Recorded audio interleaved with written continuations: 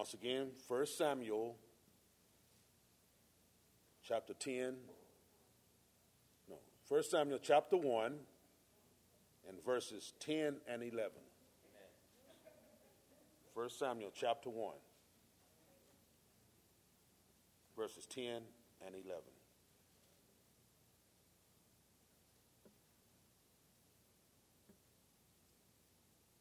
And it reads, "And she was in bitterness of soul, and prayed unto the Lord, and wept sore.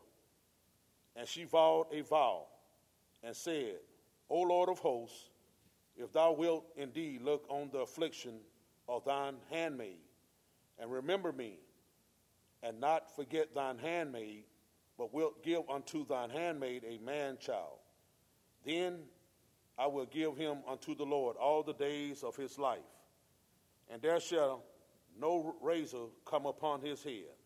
I have just read 1 Samuel chapter 1, verses 10 and 11. May the Lord have a blessing on the hearers and doers of his word. Shall we go to our Heavenly Father in prayer? Our righteous Father in heaven, the Father of our Lord and Savior, Jesus Christ, it is into our divine presence we come with thanksgiving, thanking you for another day. Thank you for allowing us to rise out of our beds this morning to gather together here in your name. Father, we pray that you will forgive us of all our shortcomings. Pray that this day we will find strength to live better lives today than we did in the past. Father, we pray that you will watch over us and protect us. Father, we pray that this morning all things we say and do will be done pleasing and acceptable in your eyesight. Father, we thank you for your Son, our Savior, Jesus Christ, who bled and died on the cross, gave us life. We have a right to eternal life. We thank you for allowing us to be a part of your Son's precious body, being called out of darkness to walk in that marvelous light. Father, we pray we'll take advantage of it and that we shall walk in the marvelous light, setting the proper example as a Christian ought.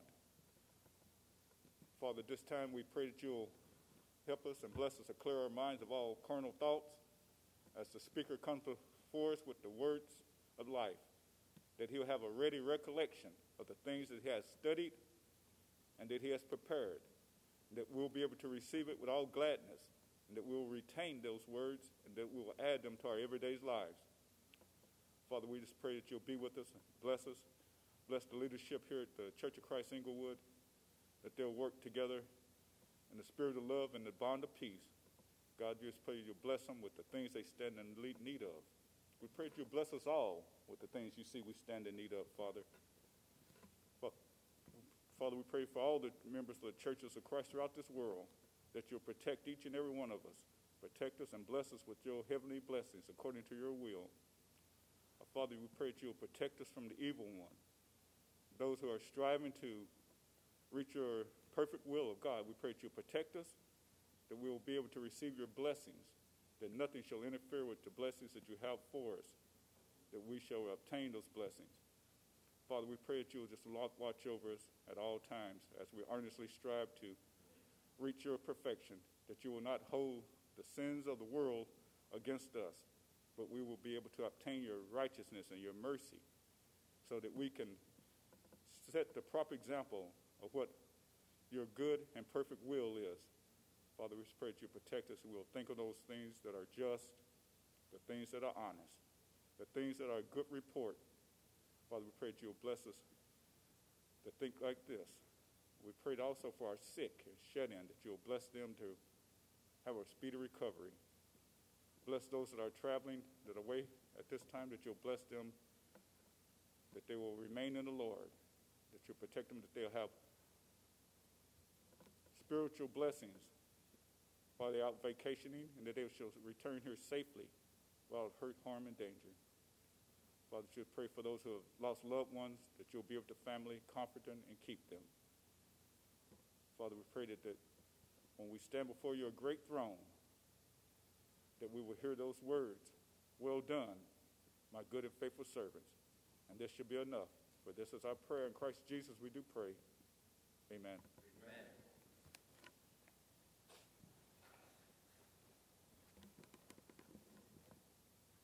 Please turn to page 973 in your Faith and Praise books. Once again, it's page 973 in your Faith and Praise books. Everybody will be happy over there.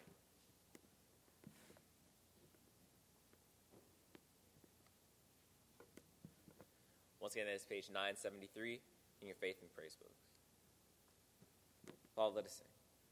There's a happy land of promise over in the great beyond, where the saved of earth shall soon the glory share, and where the souls of men shall enter and live on forevermore. Everybody will be happy over there, and everybody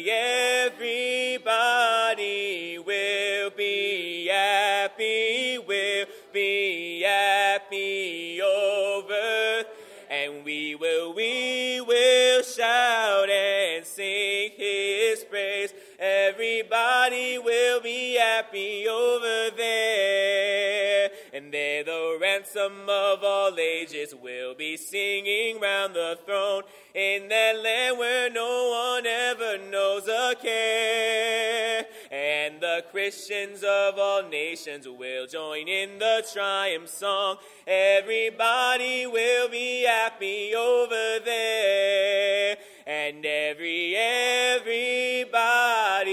will be happy, will be happy over, and we will shout and sing his praise. Everybody will be happy over there, and there we'll meet the one who saved us and who kept us by his grace, and who brought us to that land so bright and fair. And we will praise his name forever as we look upon his face. Everybody will be happy over there, and everybody will be happy, will be happy over, and we will shout and sing his praise. Everybody will be happy over there, and everybody will be happy, will be happy over, and we will shout and sing his praise. Everybody will be happy over there, and everybody will be happy, will be happy over, and we will shout and sing his praise. Everybody will be happy over there.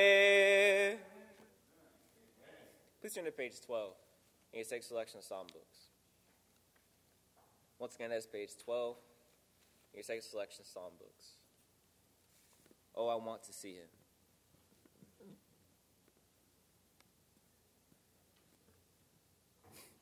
Once again, that's page 12 in your sixth selection of psalm books.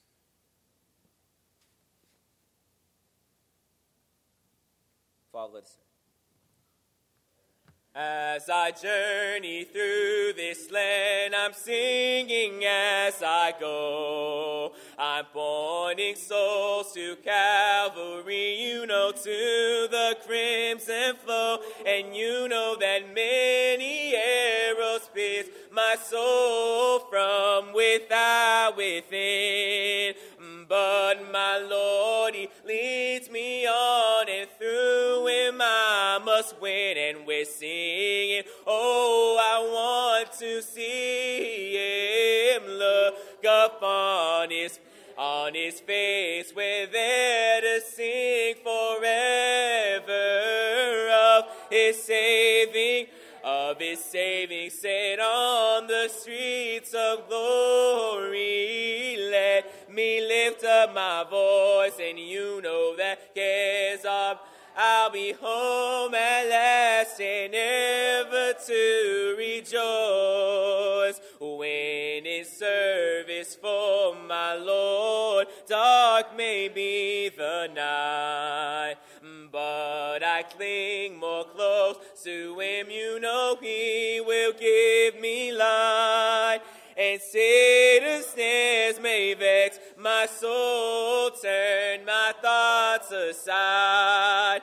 But my Lord, he goes ahead and leads whatever betide. And we're singing, oh, I want to see him. Look upon his face, we're there to sing forever of his saving, sit on the streets of glory. Let me lift up my voice, and you know that cares off.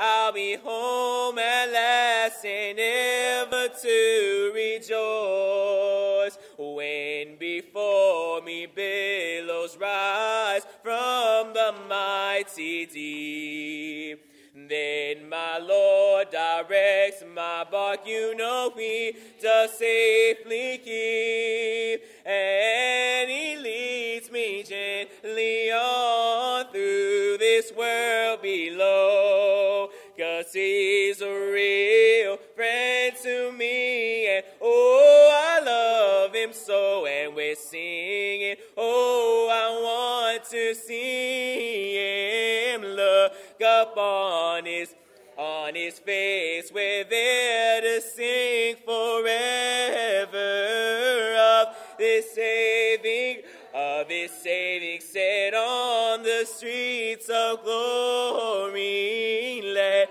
me lift up my voice, and you know that cares off. I'll be home at last and ever to rejoice. Amen. Please turn to page 613 in your Faith and Praise books. Once again, it's page 613 in your Faith and Praise books. Hold to God's unchanging hand.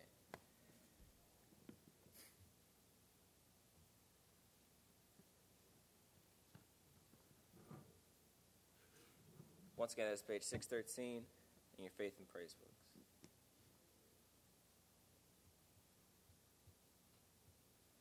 Follow it, sing.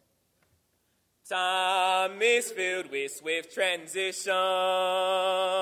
Not of earth unmoved can stand. Build your hopes on things eternal, and you gotta hold to God's unchanging hand. Oh, church, you gotta hold to His hand, to God's unchanging. Oh, church, you gotta hold to His hand, to God's unchanging hand. Why don't you build your hopes on things eternal, when you gotta hold to God's unchanging hand?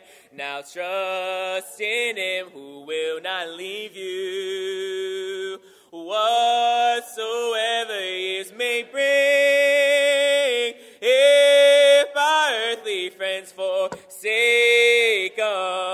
still more closely to Him cling. Oh, church, you gotta hold to His hand, to God's unchanging. Oh, church, you gotta hold to His hand, to God's unchanging hand. Why don't you build your hopes on things eternal, when you gotta hold to God's unchanging hand? Now when your journey is completed, if to God you have been true, fair and bright the home in glory, you're in rapture, so will you. Oh, church, you gotta hold to His hand, to God's unchanging. Oh, church, you gotta hold to His hand, to God's unchanging hand. Why don't you build your hopes on things eternal, when you gotta hold hold to God's unchanging hand. Oh, church, you gotta hold to His hand, to God's unchanging. Oh, church, you gotta hold to His hand, to God's unchanging hand. Why don't you build your hopes on things eternal? And you gotta hold to God's unchanging hand. Please turn to page 14 in your second selection of Psalm books. Once again, that is page 14 in your second selection of Psalm books. My God is real.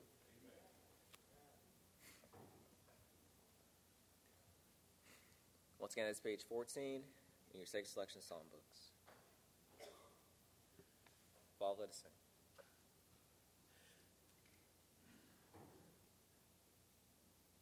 Sorry.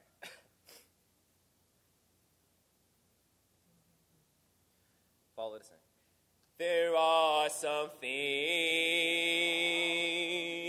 I may not know, and there are some places I can go, I cannot go, but I am sure of this one thing, that my God is real. For I believe that He's in my soul. And yes, my God is real. God is, yes, He's real in my soul. He's real in my soul. And my God is real. For He has washed and made me whole. And yes, His love for me, His love for it's just like pure gold, like pure gold. And my God is real, for I believe that He's in my soul. Some folks may doubt, some folks may scorn, and all can go on and leave me alone, leave me alone. But as for me, I'll take a spot, and my God is real, for I believe that He's in my heart. And yes, my God is real, God is, yes, He's real in my soul, He's real in my soul. And my God is real, for He has washed and made me whole. And yes, His love for me, His love for me, it's just like pure gold, like pure gold. And my God is real, for I believe that He's in my soul. And yes, my God is real, God is real. Yes, He's real in my soul, He's real in my soul. And my God is real, for He has washed and made me whole. And yes, His love for me, His love for me, yes, it's like gold, like gold. And my God is real, for I believe He's in my soul. Yes, my God is real, God is real. Yes, He's real in my soul. He's real in my soul, and my God is real. Oh, He has won and made me whole. And yes, His love for me, yes, it's like it done, like big gold. And my God is real, believe He's in my soul. Amen. Yes, my God is real. And He's real in my soul. What a wonderful song to lead into a sermon for this morning. And knowing that we worship a God that is a real God, not an idol, but a God that's able to have sympathy with our infirmities, a God that is able to reach out and to extend strength and support in our time of need, a God that's able to comfort us in the midnight hour. We serve a God who is very, very present, a God that is able. I remember that Paul said something very important about the condition of his soul. The song said, God is real because we believe it. He's in our soul. And Paul says, I know in whom I have believed. And I know that he's able to keep that which I have committed unto him against that day. Paul understood that his soul was in the hands of the Lord. And so he was full of confidence that as he traversed this land, this world, and strove to continue to be faithful unto God, that one day the God that he had trusted in, the God that he knew was able, would deliver unto him a crown of life that fadeth not away.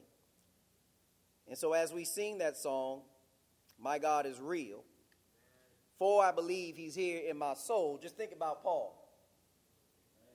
Paul says we serve a God that is able to keep our souls in the midst of its darkest hours. Thank God for our God. I want to call your attention very quickly to Genesis chapter 17. I appreciate the brethren who have come before us and have rendered such a wonderful worship service unto us thus far. We return now to our text as we engage another discussion concerning the seeds of the sower. And since it is the case, as we endeavor to do, when there are special occasions, we try and to present a message that is relevant to that special occasion, but yet in keeping and forever focused on God's Word. And so today is a special day. It is a day that I believe is one that should always be recognized, and that is it's Mother's Day. And so we are so appreciative of all those who, mothers out there who have endeavored to be representative of who Christ is in their lives. And so we're just so thankful for all the mothers out there. And surely, as we look at the text today, I think that there is truly an opportunity to present honor to whom honor is due. And as I make a segue into the sermon, let me just say that every day should be Mother's Day. Should always be an opportunity for us to recognize and to honor our mothers. Every day is Father's Day. Should always be a time for us to recognize and to honor our Father. And so we look at these holidays, and I just want to encourage you not to look at each day as a one-off, but look at it as a new opportunity to start something different in your life. Honor your father, honor your mother every day. Paul makes it very clear in the Ephesians text that we should honor our father and mother, which is the first commandment with promise, for our life may be long upon the earth. This is something that is biblical, and it is not associated just with one day. Now, I appreciate the world at least giving one day, but as Christians, we speak where the Bible speaks. We're silent where the Bible is silent. Every day is a day to give honor to our parents. Amen. So with that being said, I want to return our attention back to Abraham and to Sarah, a mother's faith. Now, I had read in the scripture reading this morning from Samuel the story of Hannah. And I had that read because I'm not going to speak directly to that text, but I wanted it to be in your minds because there's something special about these two stories. There is a similarity, but there's also grave difference. The similarity is that these two women, Sarah and Hannah, were both barren. As you heard in your scripture reading in 1 Samuel chapter 1, Hannah went to the Lord, and she went and prayed. And she asked for a blessing. And that blessing is to be able to bear a child. In specific, she asked for the blessing of being able to bear a man-child. Now, I want you to see that in this text in Samuel, this is a request. This is a prayer that Sarah put before God. And as God is who he is, and as God shares with us his compassion, we know that Peter reminds us that the eyes of the Lord are over the righteous, and his ears are open unto their prayers. And so this would indicate to us that Hannah was worthy of what God bestowed upon her. For God did open up Hannah's womb, and he did bless her to be able to bring forth a man-child. And that man-child will become Samuel. Samuel would then be the replacement for Eli. Now, you may recall that we talked about last Lord's Day how we need to make sure that the next generation is prepared to take on the seed of God's word and to carry it forward in every generation. We know that Eli did not do such a thing because his sons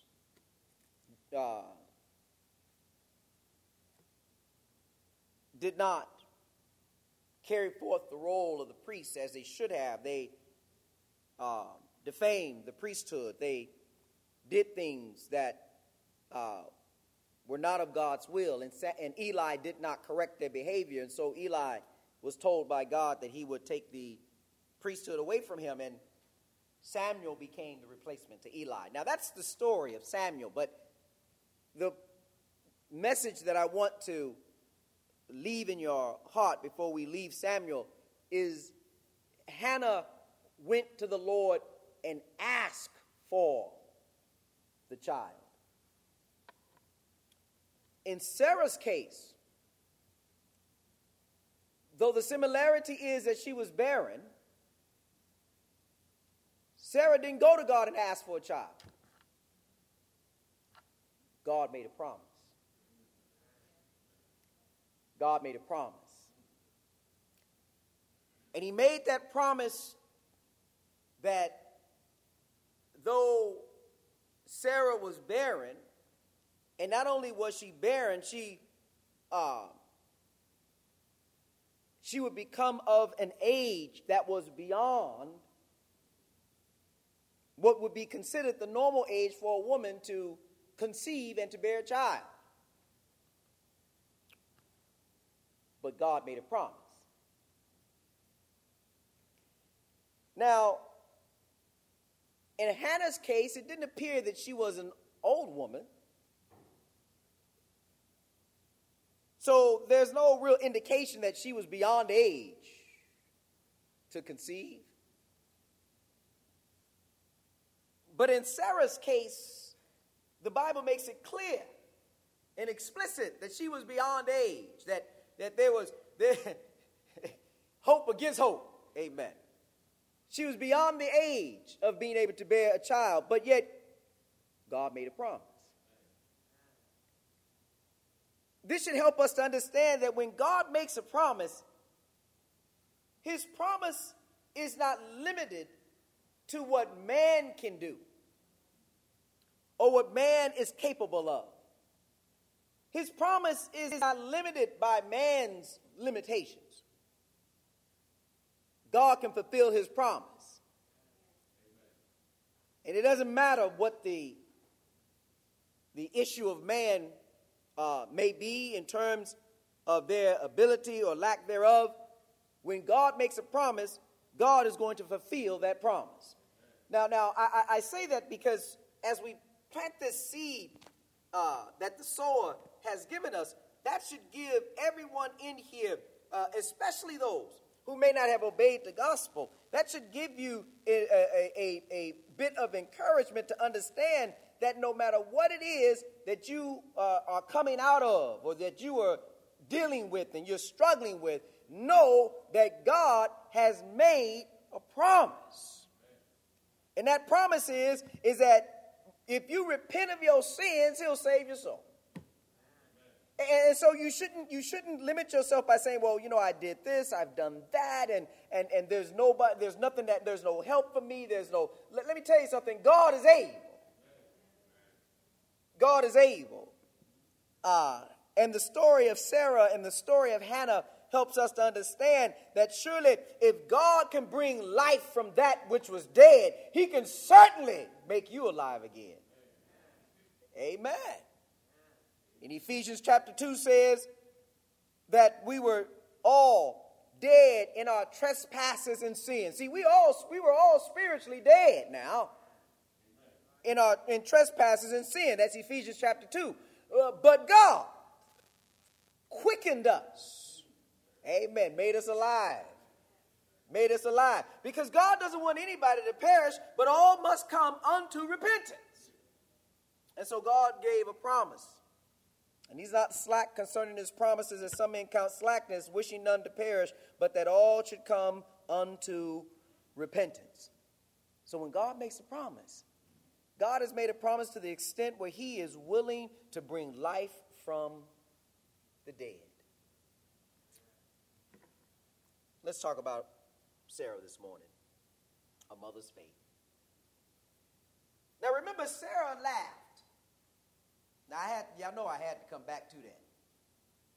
Because when God told Abraham that Sarah was going to bear a child, Abraham, Abraham wasn't as, he wasn't as, let's say, concerned about what God could do as Sarah was. But Sarah overheard the conversation. And the Bible says that Sarah laughed within herself. Because when God makes a promise, sometimes it sounds so far out there that people feel like it's just a fantasy. And maybe even humorous, as Sarah did. Now, she didn't laugh outwardly in terms of the physical observation of her laughing, but she laughed within her spirit. She laughed within herself. And she even said, me being old, will I have pleasure? She said, my body, my physical being is beyond all of that. And how in the world can that even be something I can even think about or contemplate? But when it comes to God, your trust needs to be in the Lord. And I mean at all times. And let me tell you something. I know that it's difficult to get there sometimes because you have to have the faith that Romans talks about when it comes to Sarah and Abraham and Sarah. You have to have that faith that is able to call forth those things that be not as though they were. In other words, when you can't even see it, you can still believe it. Because God has said it. And when God has said it, then you should be able to rise to the point where you're able to accept that though you may not be able to accomplish that in and of yourself, God is able to do what he has promised to get done. And so we find a mother's faith. And I thank God that we see in Sarah a mother's faith. Because Abraham by faith, but it was Sarah through faith. I need to get you there. Because it was Abraham by faith, but it was Sarah through faith. And when times are difficult and issues seem to be insurmountable, this helps us to understand that the growing and the maturity of faith, if you will, is a process within each and every one of us as we strive to do that which God had commanded us to do. Look at Hebrews chapter 11. Let me show you something very quickly here about this process with Abraham and Sarah when it comes to this conceiving of a child. And look at Hebrews chapter 11 and verse number 8 specifically in the biblical text. And so we find here the foundation of a mother's faith. Look at Hebrews 11 and verse number 8. The Bible says, by faith Abraham, when he was called, by faith, Abraham moved by faith. Abraham, when he was called to go out into a place which he should after receive for an inheritance, obeyed. And he went out not knowing whether he went, but by faith, Abraham sojourned in the land of what? Of promise. Abraham believed in God's promise. And by faith, Abraham moved to be obedient to God's promise. The Bible says, as in a strange country dwelling in tabernacles with Isaac and Jacob, the heirs with him of the same promise.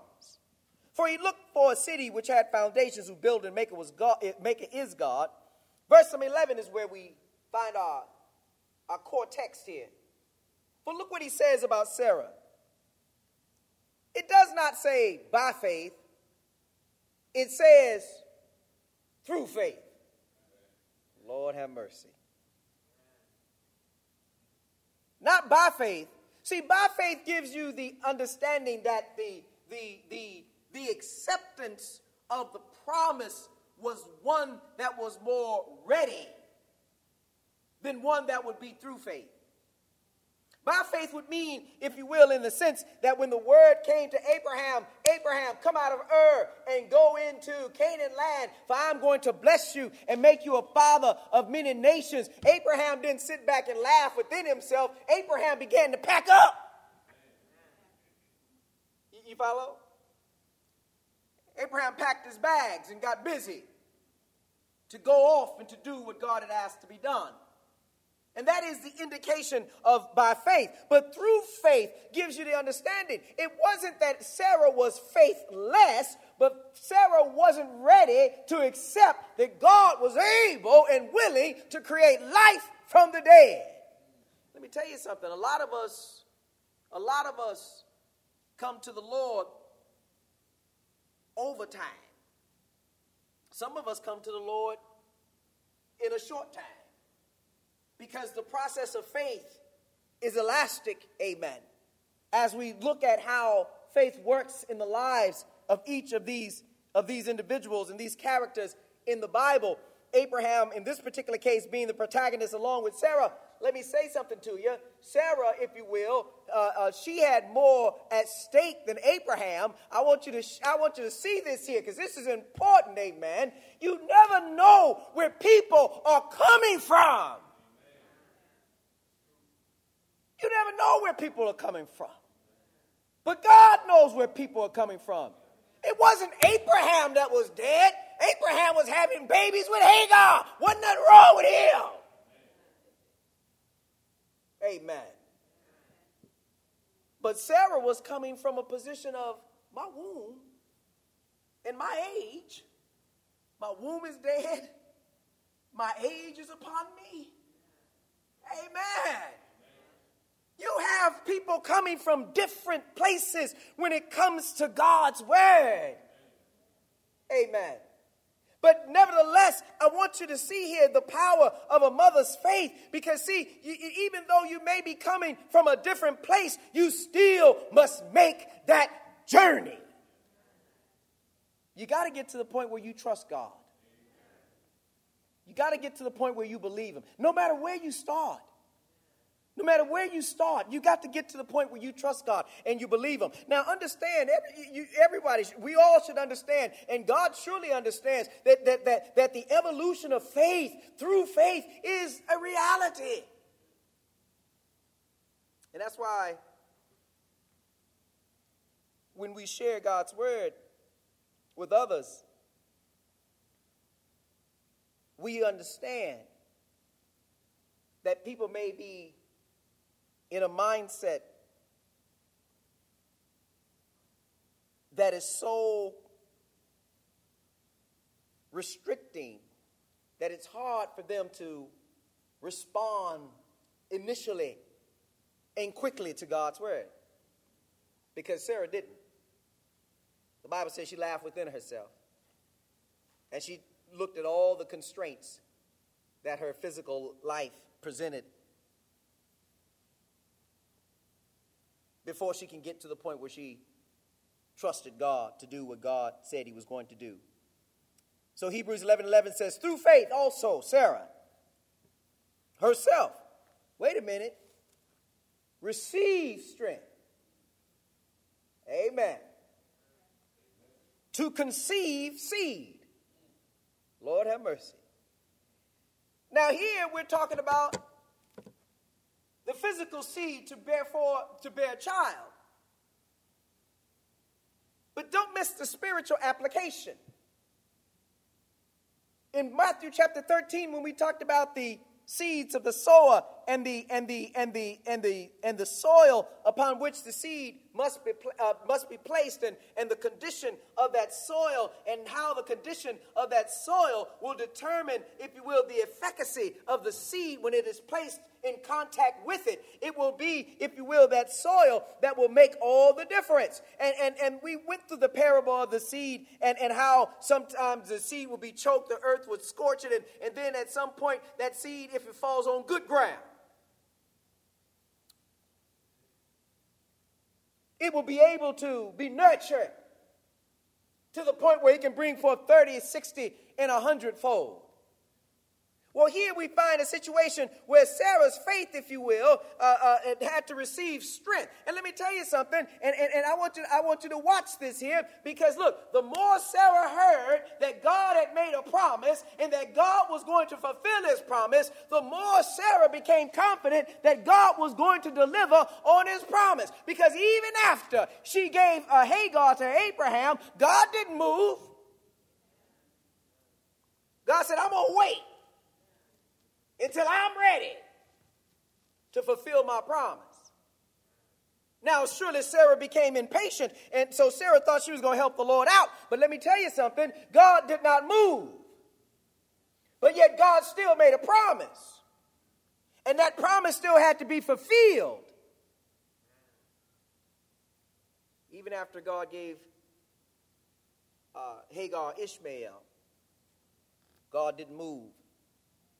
It wasn't until he was ready. It wasn't until he was ready. Let me tell you something. When the seed of God's word comes upon you, that word depending on who you are, it may need more time to be nurtured, to germinate, so that you can get to the point where when you obey God's word, it is truly from a position of faith, of belief, and if you will, and commitment and trust in God's word.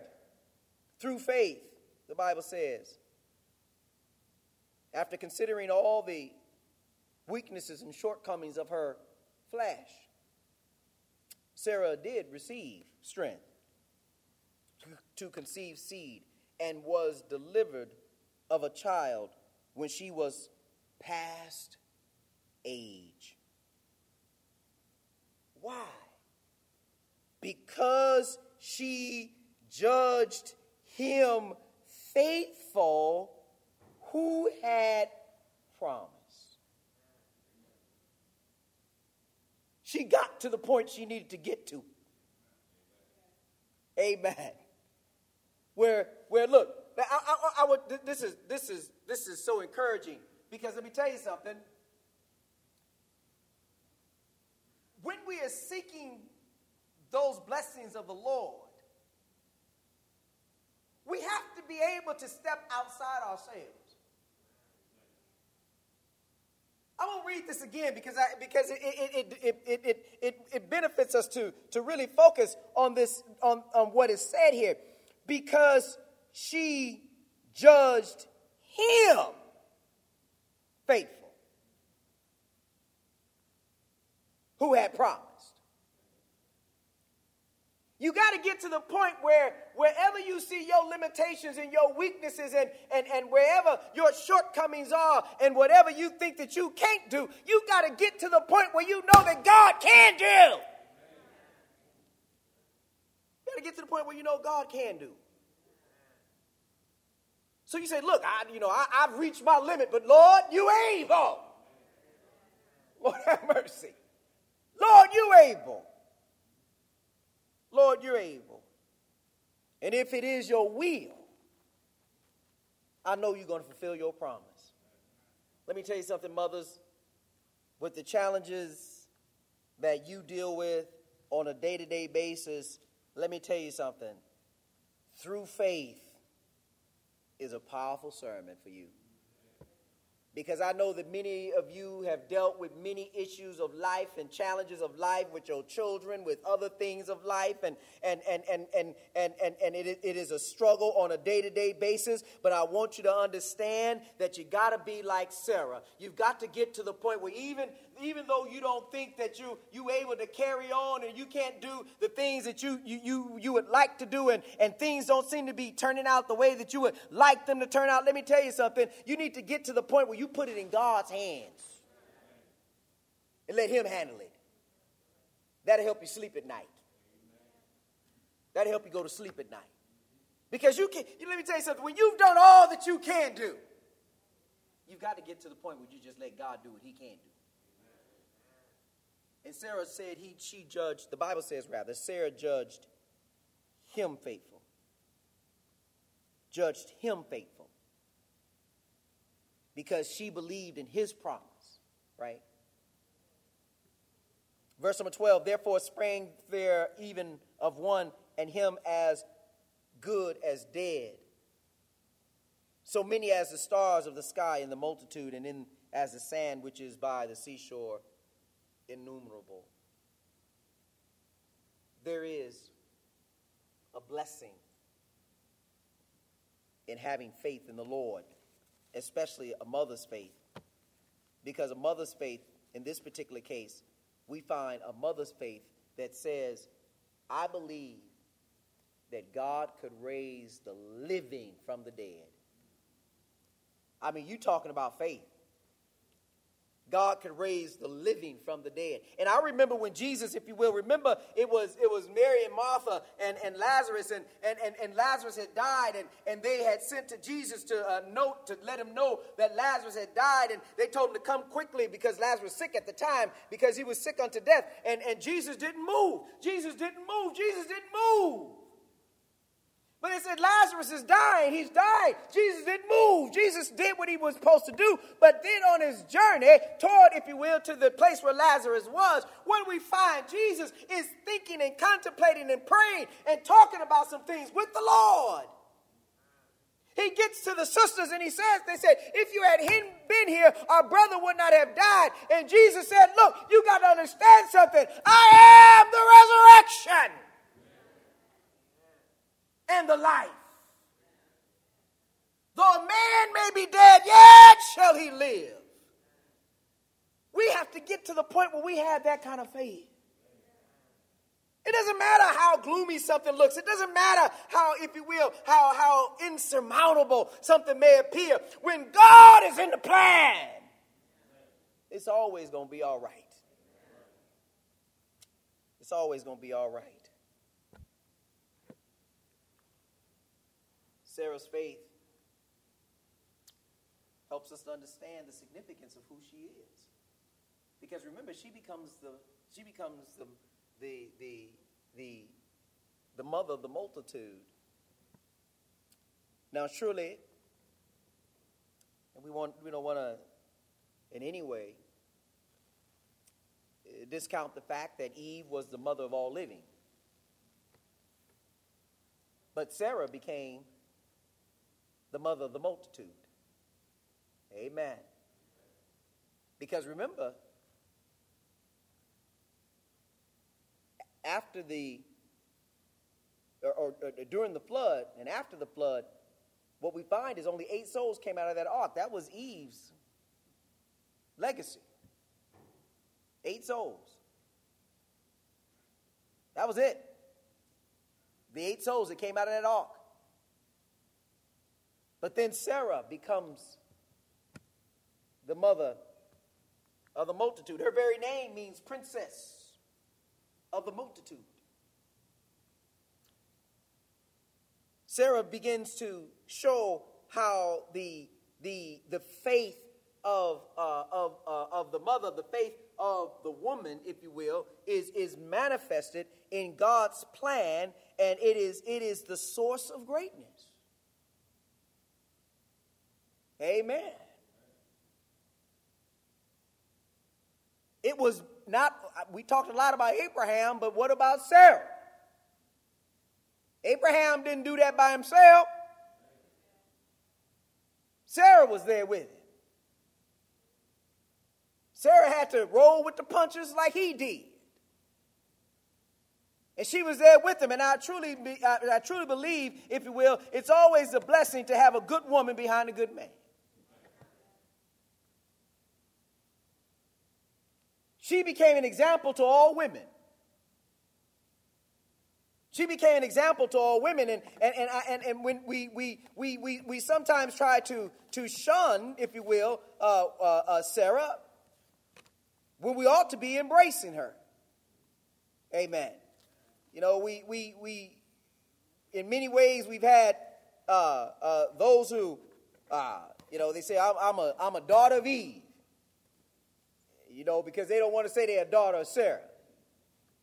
Amen when you can. And they want to go back to Eve because, I don't know why they want to go back to, Eve is the mother of all living, but Sarah was the one who was the mother of faith. Because we know what Eve did. Amen. Sarah was the one who is in fact identified as the mother of faith. And so when you see that Sarah's identified as the mother of faith, then you can see that Sarah truly, if you will, becomes the example to all women. For Sarah, if you will, was not, if you will, ashamed of even calling Abraham Lord, recognizing the headship of her husband. Deservingly, Abraham led his family accordingly. But this is what God said about Sarah, the mother of all living, and how through her faith a mother is shown to be a source of greatness. She honored her husband. When God gave her Isaac, amen, she raised Isaac accordingly. Sarah did many things that showed forth her faith. Through faith, she developed these, if you will, this relationship that God desired of her. And to the extent that when she passed, let me tell you, when Sarah passed, Abraham looked for a sepulcher, a place of burial, and he mourned her loss. Mourned her passing because of how much he loved her. In 1 Peter chapter 3, God talks about wives and mothers and their relationship to their husbands and their relationship to others. And this is why we know that mothers are a source of greatness.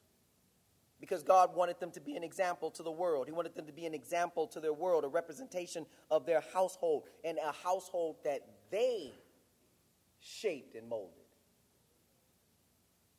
In 1 Peter chapter 3 and verse number 1, it says, "Likewise, ye wives, be in subjection to your own husbands, that if any obey not the word, they also may without the word be won by the conversation of the wives." Look at the greatness of a wife, of a mother, of a wife, of a woman. Look at her. He says that even when a husband is not a knucklehead, but one who has not obeyed the word. Even when a husband is not one who has obeyed the word, he's saying that a mother, a wife, a woman is so powerful that through her conversation, that conversation is not limited to the verbal, if you will, articulation of her words, but it's talking also about her behavior. Through her conversation, she's able to influence that man. That's power. That's power. Amen. That's power. I'm going to drop something off here, and don't miss this, because that's power. The devil did not go to Adam. He went to Eve, and it was Eve that influenced Adam. Lord have mercy. I've dropped that off. I ain't going to stay there, but put a pin in it. He didn't go to Adam directly.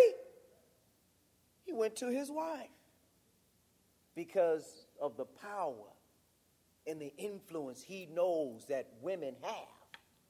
Lord have mercy. I'm just giving you the word. The Bible says she's able to win over that husband who is even without the word through her conversation, through her behavior. While they, verse number 2, while they behold your chaste conversation coupled with fear, honoring. It's not a power that is wielded in a wicked, if you will, way. It is a power and influence that is wielded in a spiritual, righteous way, coupled with fear of God. Reverence of our husband. Verse number 3. 1 Peter 3:3. Whose adorning, let it not be that outward adorning of plaiting the hair and of wearing of gold or of putting on of apparel. Let me just drop this off here because the misteachings on this passage can take me all night. This doesn't say that you can't plait your hair. It doesn't say you can't wear gold. It doesn't say that you can't wear apparel. That's not what this text is saying, right? He's saying this should not be the way to influence. That's not the source of the influence. Amen. The source of the influence, he says, is something that's hidden. He says, verse number 4, but let it be the hidden man of the heart. That's the spiritual side of the woman. When the spiritual side of the woman is righteous, when the spiritual side of the woman is holy, when the spiritual side of the woman is godly, that woman has power to influence the world. She is a source of greatness.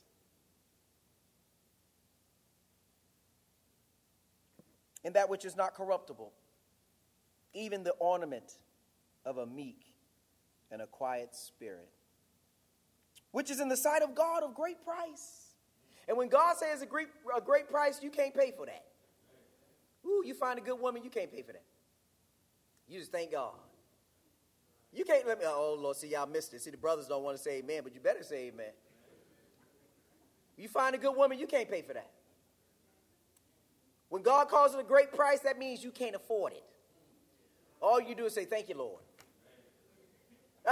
See, I'm trying to help y'all, brothers. Y'all don't want to hear it.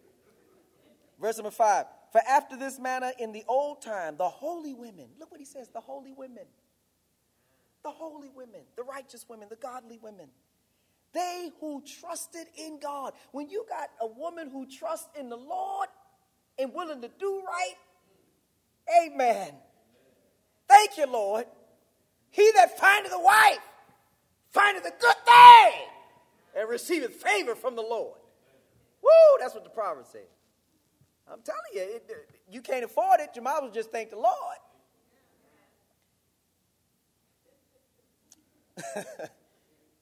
Who trusted in the God and adorned themselves being in subjection unto their own husband. They didn't have a problem when they had a good man. That's why I say behind every good man is a good woman.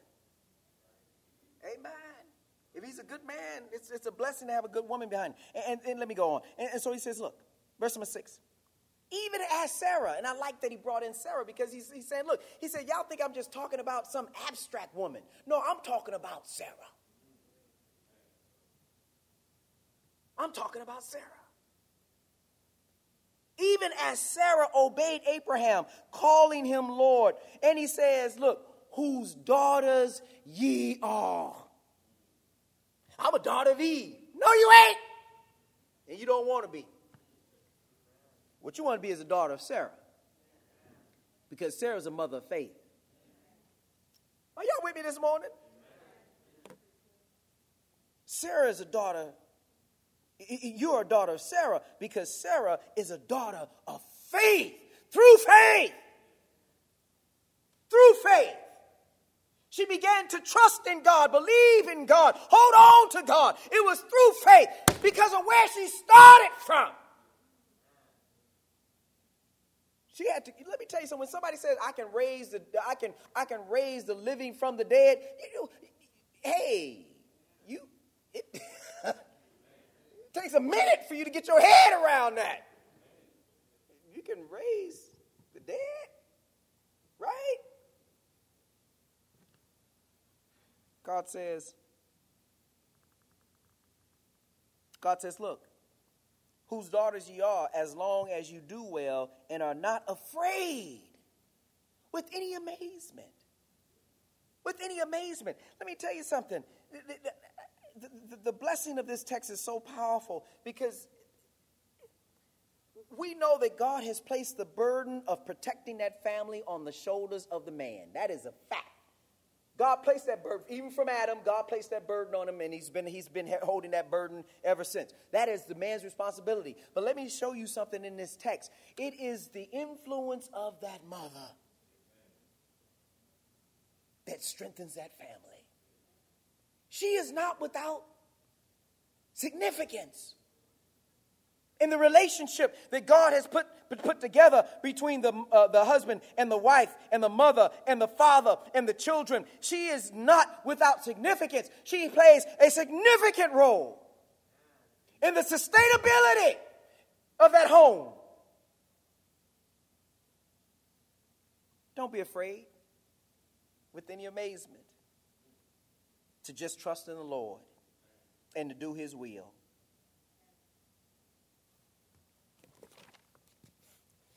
Turn over to Proverbs chapter 1. Proverbs chapter 1. I know today Mother's Day and y'all got lunch plans. And COVID is lifted and y'all going to be dining out today. Well, let's give God his time. In Proverbs chapter 1. Look what Solomon says.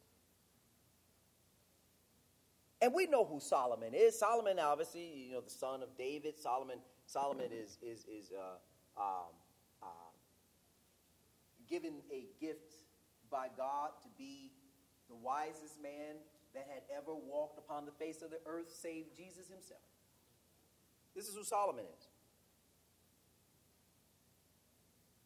And the text says in Proverbs chapter 1, I don't have time to read through all of this, so I'll drop you down to the primary text. I want you to drop down to verse number 7, and I'm going to read down from there. In Proverbs 1 and 7. Look what Solomon says. This is wisdom. This is wisdom, and I wish I had time to deal with the aspects of wisdom, but I don't. In Proverbs 1 and 7, he says, the fear of the Lord is the beginning of knowledge. But fools despise wisdom and instruction. Now, listen to that. The fear of the Lord is the beginning of knowledge. Peter told us that Sarah, and told our sisters, our mothers, our women, said, look, don't be afraid with any amazement, but be in subjection with fear. Fear of who? Fear of God. Knowing the knowledge that you have of God. Look what he says. The fear of the Lord is the beginning of knowledge, but fools despise wisdom and instruction. In verse number 8, my son, hear the instruction of thy father, and forsake not the law of thy mother. Did you hear that? Now the father will give instructions to guide and to direct and to inform and to counsel. But look what the difference is. What the fathers say is good counsel. It's good information. It gives good guidance. It gives good direction. That's what the fathers do. That's what the fathers put forward. But then he says, but forsake not the law of thy mother. When you saying something is law, you putting something that is engraved. Lord have mercy. That is sustainable over time. That endures through issues of life. When mom has instilled into you that law of righteousness, and it's come from your mama. Let me tell you something, and y'all know this is true. Sometimes we won't even show up to daddy's funeral, but if mama dies, Lord have mercy. Lord have mercy. You wouldn't even dare to think about skipping dad's funeral. But mama, shh. You get to mama's funeral if you got to walk cross country.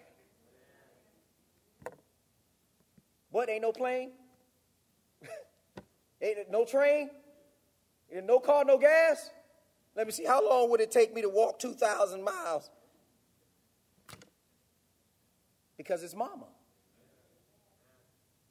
And that mama's faith, let me tell you something, that mama's faith stayed up at night with you. That mama's faith cried with you. That mama's faith held you when you knocked your head up against the wall.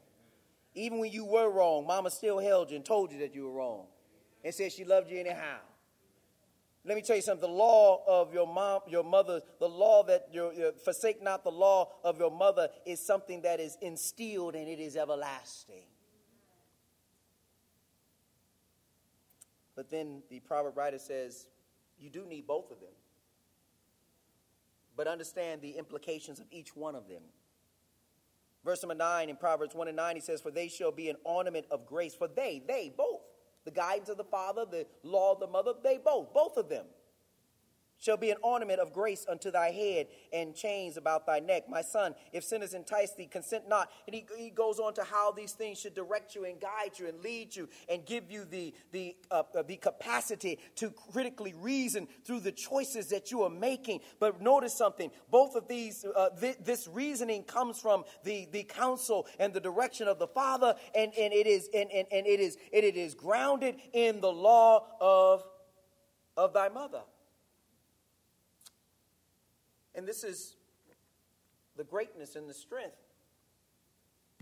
that a mother brings forward. She is the bearer of faithfulness to the Lord.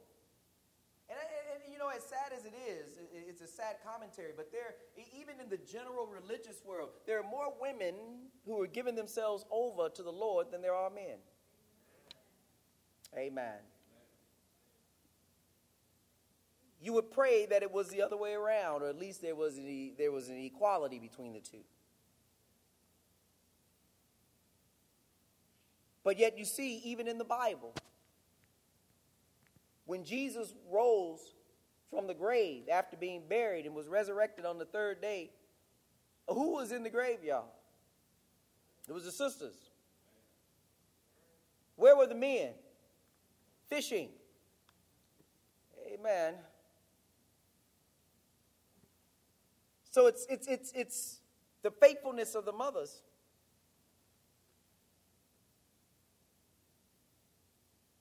that shows that they should be honored. And they deserve to be honored. Give honor to whom honor is due. They deserve to be honored. They deserve to be recognized because of the challenges that they have gone through. Let me tell you something. No one grieves like a mother.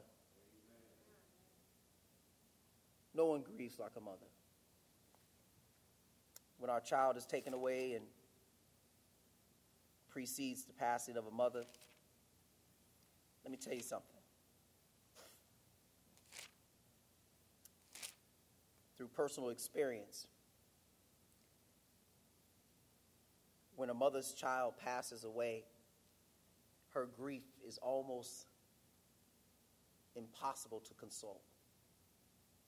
You can talk, you can say words of encouragement, but when a child precedes that mother in death,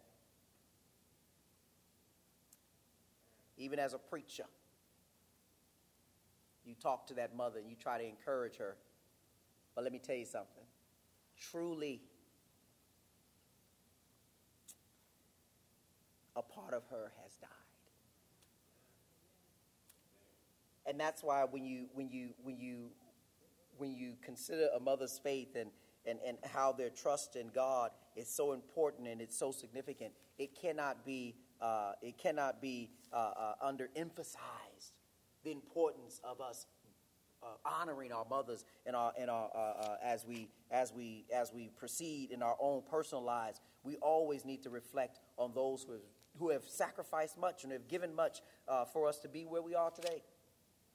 And that's why this Mother's Day is a day to be recognized. Let me show you a couple more things, and then we'll be done here.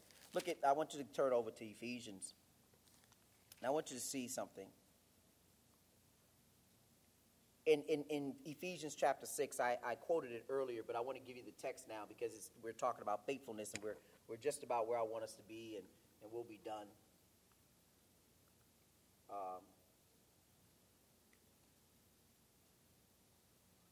Look what it says in Ephesians 6 and verse number 1. It says, "Children, obey your parents in the Lord, for this is right." And then it says, "Honor thy father and mother, which is the first commandment with promise." Honor both the father and the mother, which is the first commandment with promise, that it might be well with thee, and thou mayest live long upon the earth. He says, "Fathers, provoke not thy children to wrath, but bring them up in the nurture and the admonition of the Lord." This is what Paul writes to the children of Ephesus, to the church at Ephesus. He writes this to them, and he talks about the necessity in the old law that speaks about honoring the father and the mother and making sure that the father brings up the children in the nurture and the admonition of the Lord. Let me show you another one of Paul's writings as he speaks to the women, to our mothers. Go over to Titus, and go to Titus chapter 2.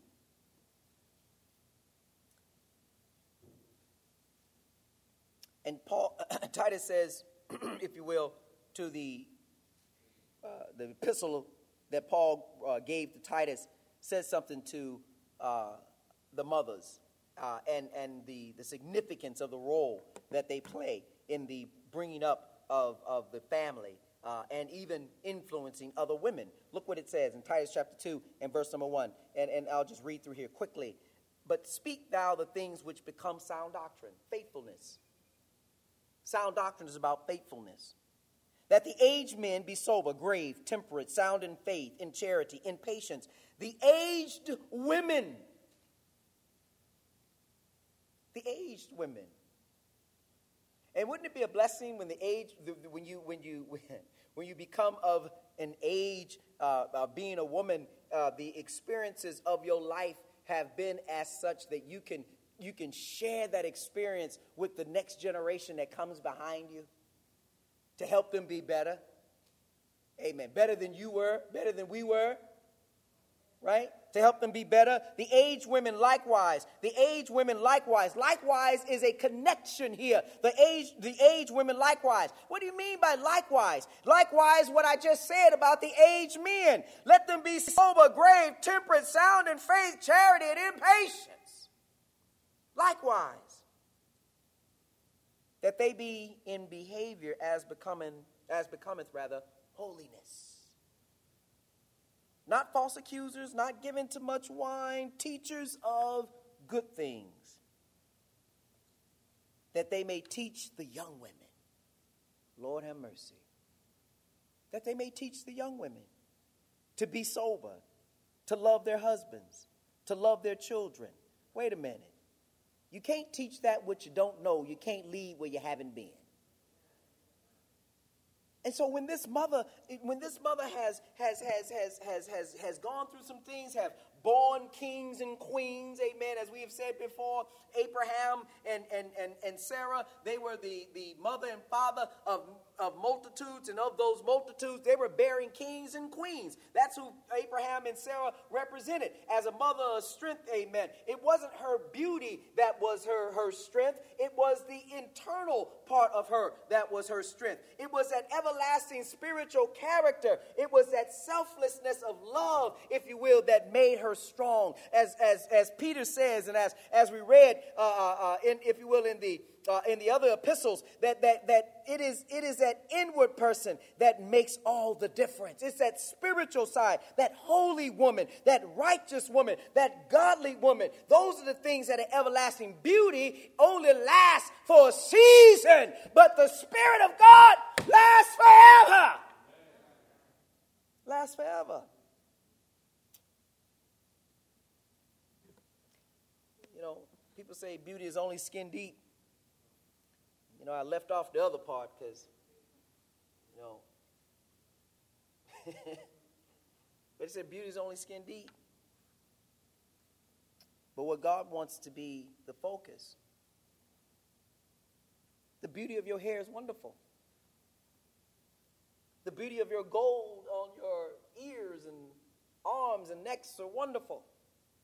The apparel that you wear is wonderful. But those things are not where your strength lies. Your strength lies in who you are spiritually. It's a godly woman. It's a holy woman. And if we had more mothers, Lord have mercy. We had more mothers that can receive that blessing, we could change the world. We could change the world. Let me close here. I'll give you all this because I just preached it anyway. I wish I had time to deal with this, but I'm going to give you all these right now, and I'm going to be done. Because the last part of this is about faith, right? That's what all this is about. It's about a mother's faith. And when you look at the idea of a mother's faith begins with where her foundation is. And her foundation is God. It's Christ, right? In 1 Corinthians 3:11, there is no other foundation that can be laid than that which is already laid, and that is Christ Jesus. When a woman has committed herself to God, she is building up her house on a strong foundation. Not only her individual house, amen, but the house that she may become a part of in the future. Because let me tell you something, when a man has a godly woman at his back, he can accomplish many things. Can accomplish many things. Accomplish many things. That agape love, unconditional love, because we mess up all the time, but mama's always there, right? Love us anyhow. Amen. They'll tell you when you're wrong. They tell you. My mama told me I was wrong all the time. Every time I called my mom, she said, what you done did wrong? Mama ain't done nothing wrong, Anthony. Every day you live, you do something wrong. But she was always there. She was there. And that agape love, that unconditional love is so powerful that love covers a multitude of sins. The idea of one day being blessed to make it into heaven's glory, being immortal, right?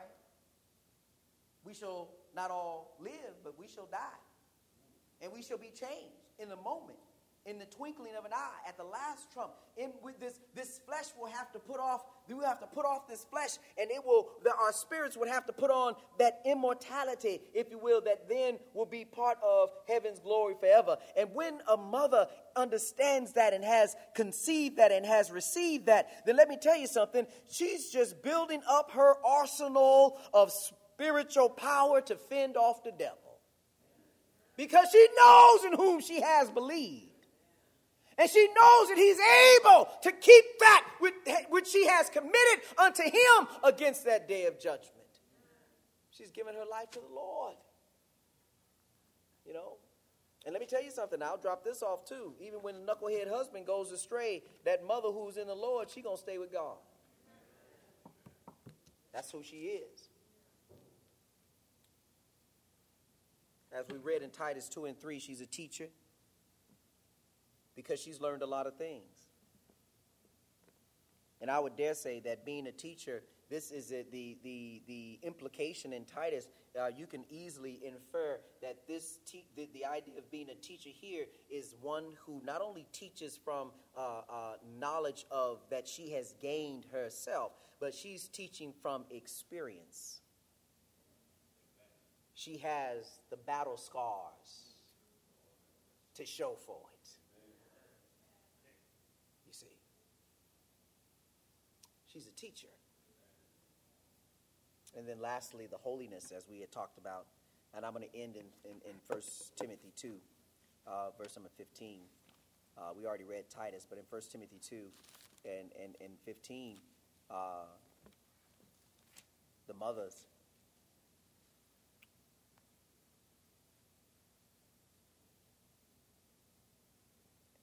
has the awesome responsibility of taking care of that house, taking care of those children. And it's a blessing.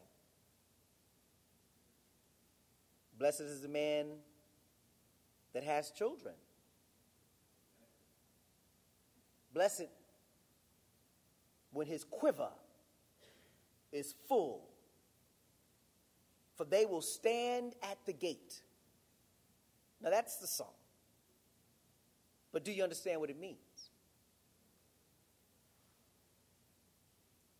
Blessed is the man that has children, and blessed when his quiver. A quiver is a satchel that holds arrows. Back then, that was part of armory. And when you have a quiver full of arrows, they shall stand at the gate. Lord have mercy. Now, I want you to see this here because I'm ending. When that husband, that wife, that mother, that father have come together and have born children, those children come together, and now you have that household. Let me tell you something. When you have that household that are all grounded in the Lord and are focused on serving God, let me tell you something. The devil got a problem on his hand. Blessed is the man that has his quiver full. Because, see, those arrows are meant to defend the home. And when you have children and you have that mother and you have that father working together to defend that home against who? Against the devil. Against the devil. Against the devil.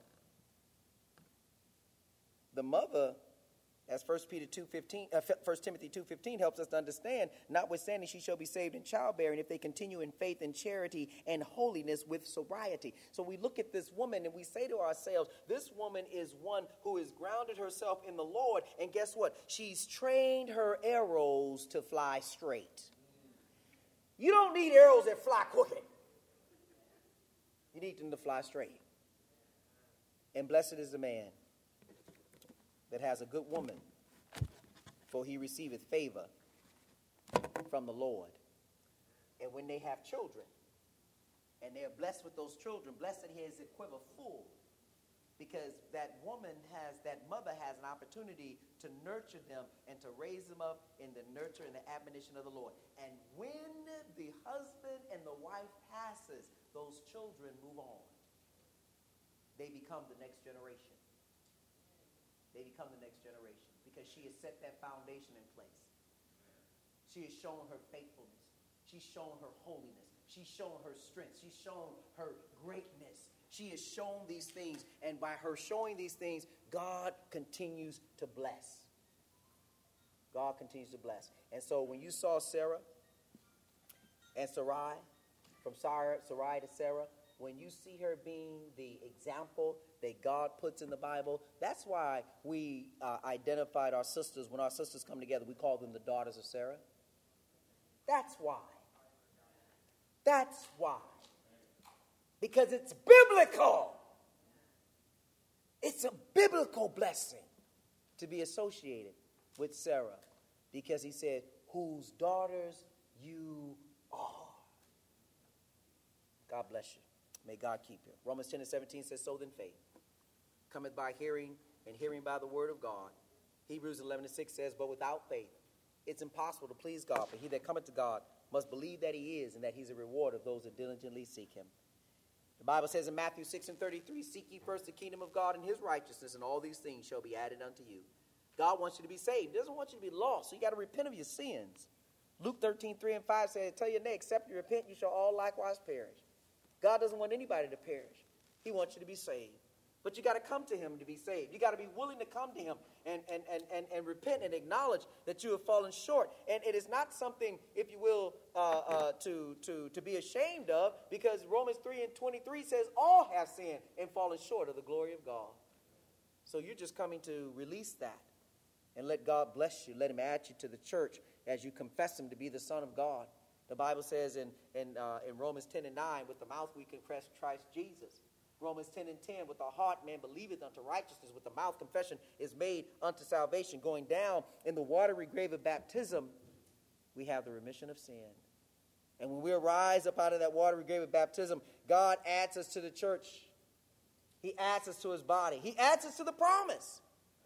And that promise is one day when Jesus comes back, he's going to receive a glorious church unto himself, not having spot, wrinkle, or blemish, or any such thing. This is your time to come. This is your time to come. Give your life to the Lord before it's everlasting and eternally too late. Why don't you come right now as we stand and sing the invitational song? Why don't you come? I am resolved no longer to linger, charmed by the world's delight. Things that are higher, things that are nobler, these have learned my sight. You know that I will hasten to him, hasten so glad and free, hasten so glad and free. Jesus, greatest, highest, I will come to thee. And I am resolved to go to the Savior, leaving my stain and strife. He is the true one, he is the just one, he hath the words of life. You know that I will hasten to him, hasten so glad and free, hasten so glad and free. In Jesus, greatest, highest, I will come to thee. You know that I will hasten to him, hasten so glad and free. In Jesus, greatest, highest, I will come to thee.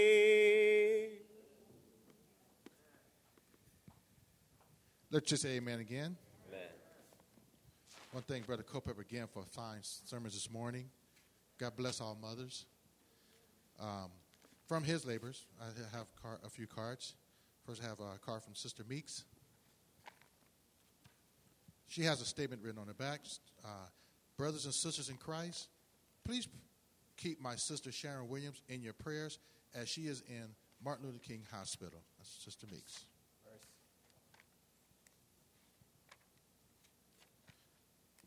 Desiring prayer from our members is Sister Cassandra Tangler. She's desiring prayer. Sister Summer Stapleton. She's desiring prayer.